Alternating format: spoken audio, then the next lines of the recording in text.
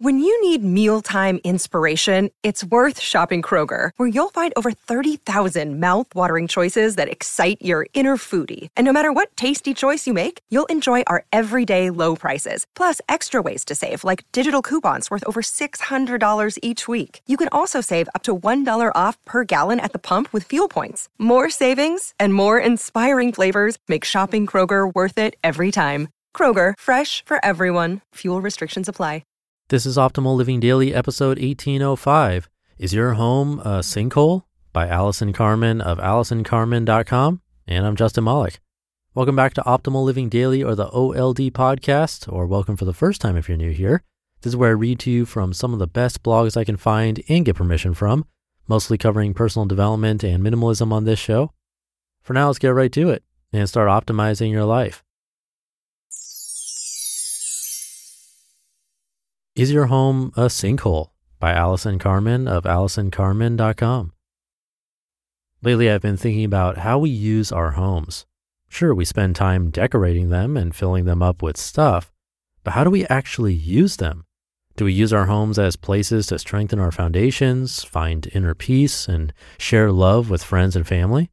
Or do we use our homes as a place to escape, to drown out the noise of our days and let our thoughts of stress and anxiety get the best of us? Some of us get home from work or school and put on the computer or television to decompress from the day and forget all that happened. Certainly our homes should be a place of comfort and ease, but sometimes we may use them to avoid what we are feeling from the outside world.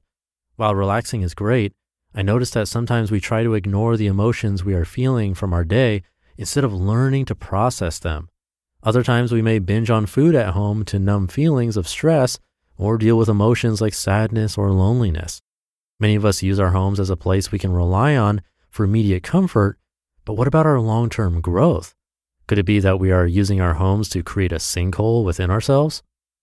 I think we can change how we use our homes and start to view them as a place to grow and heal, as well as a place of comfort. Here's a list that I use for myself and my clients to create awareness of how we utilize our homes and put steps in place to build our internal foundations. Number 1, when we first enter our homes, maybe we can try not to run to the television or grab something to eat. We could even try to avoid immediate long conversations with our spouses and our children. We could enter our homes with a few deep, mindful breaths, and if possible, sit down in a chair and breathe for a few minutes. This can create some presence in your mind instead of going towards avoidance mode. Number 2, as you move about your home and interact with anyone there, stay with your breath and try to be mindful of your attention to the ones you love. Try to hold the realization that all that matters is the moment you are in. Life fools us to think that the moments at work are more important than our sacred moments at home. Every moment matters, so try to allow yourself the joy of what is in front of you. Number 3, think about whether something is nagging you that triggers your impulse to binge on some unhealthy food or turn the television on. Recognize that you have maybe. Life will change, and maybe whatever is bothering you will not be as bad as you are projecting. Maybe it will ultimately be good, get better, or you will find a way to be okay. Don't expect to have all the answers the minute you have a problem. Let maybe comfort you and bring you back to the moment where you can use your sacred home to build strength. Number 4, make a list of things that make you feel good and alive. Maybe you enjoy reading, physical activity, crafts, or just spending time with your family. When you wake in the morning, try to commit to these activities when you get home at the end of the day. Make sure what you need is available in order to enjoy the time. There's nothing wrong with some computer or television time. Just be mindful whether you are avoiding your thoughts or just enjoying the moment. Number 5, don't let papers accumulate and try to pay bills on time. Coming home to clutter and late bills creates a burden in the home that can be an obstacle to a happy and energetic household. And number 6, before you go to sleep and when you wake up, try to follow your breath for 5 to 10 minutes. I like to use the mantra maybe on my outgoing breath to remind me of what is possible. Don't worry if your mind wanders. Stay with it. Over time, this practice will help you find a calm peace within to return to no matter what is happening in your life, and that'll become your most sacred home. With this practice, maybe we can stop seeing our homes as a place to hide from the world and rest our tired souls, but instead as a place where we can gain insight and strength and enjoy our lives. Our homes can become a beautiful sanctuary to grow, explore, and share with loved ones. You just listened to the post titled, "Is Your Home a Sinkhole?" by Allison Carmen of AllisonCarmen.com.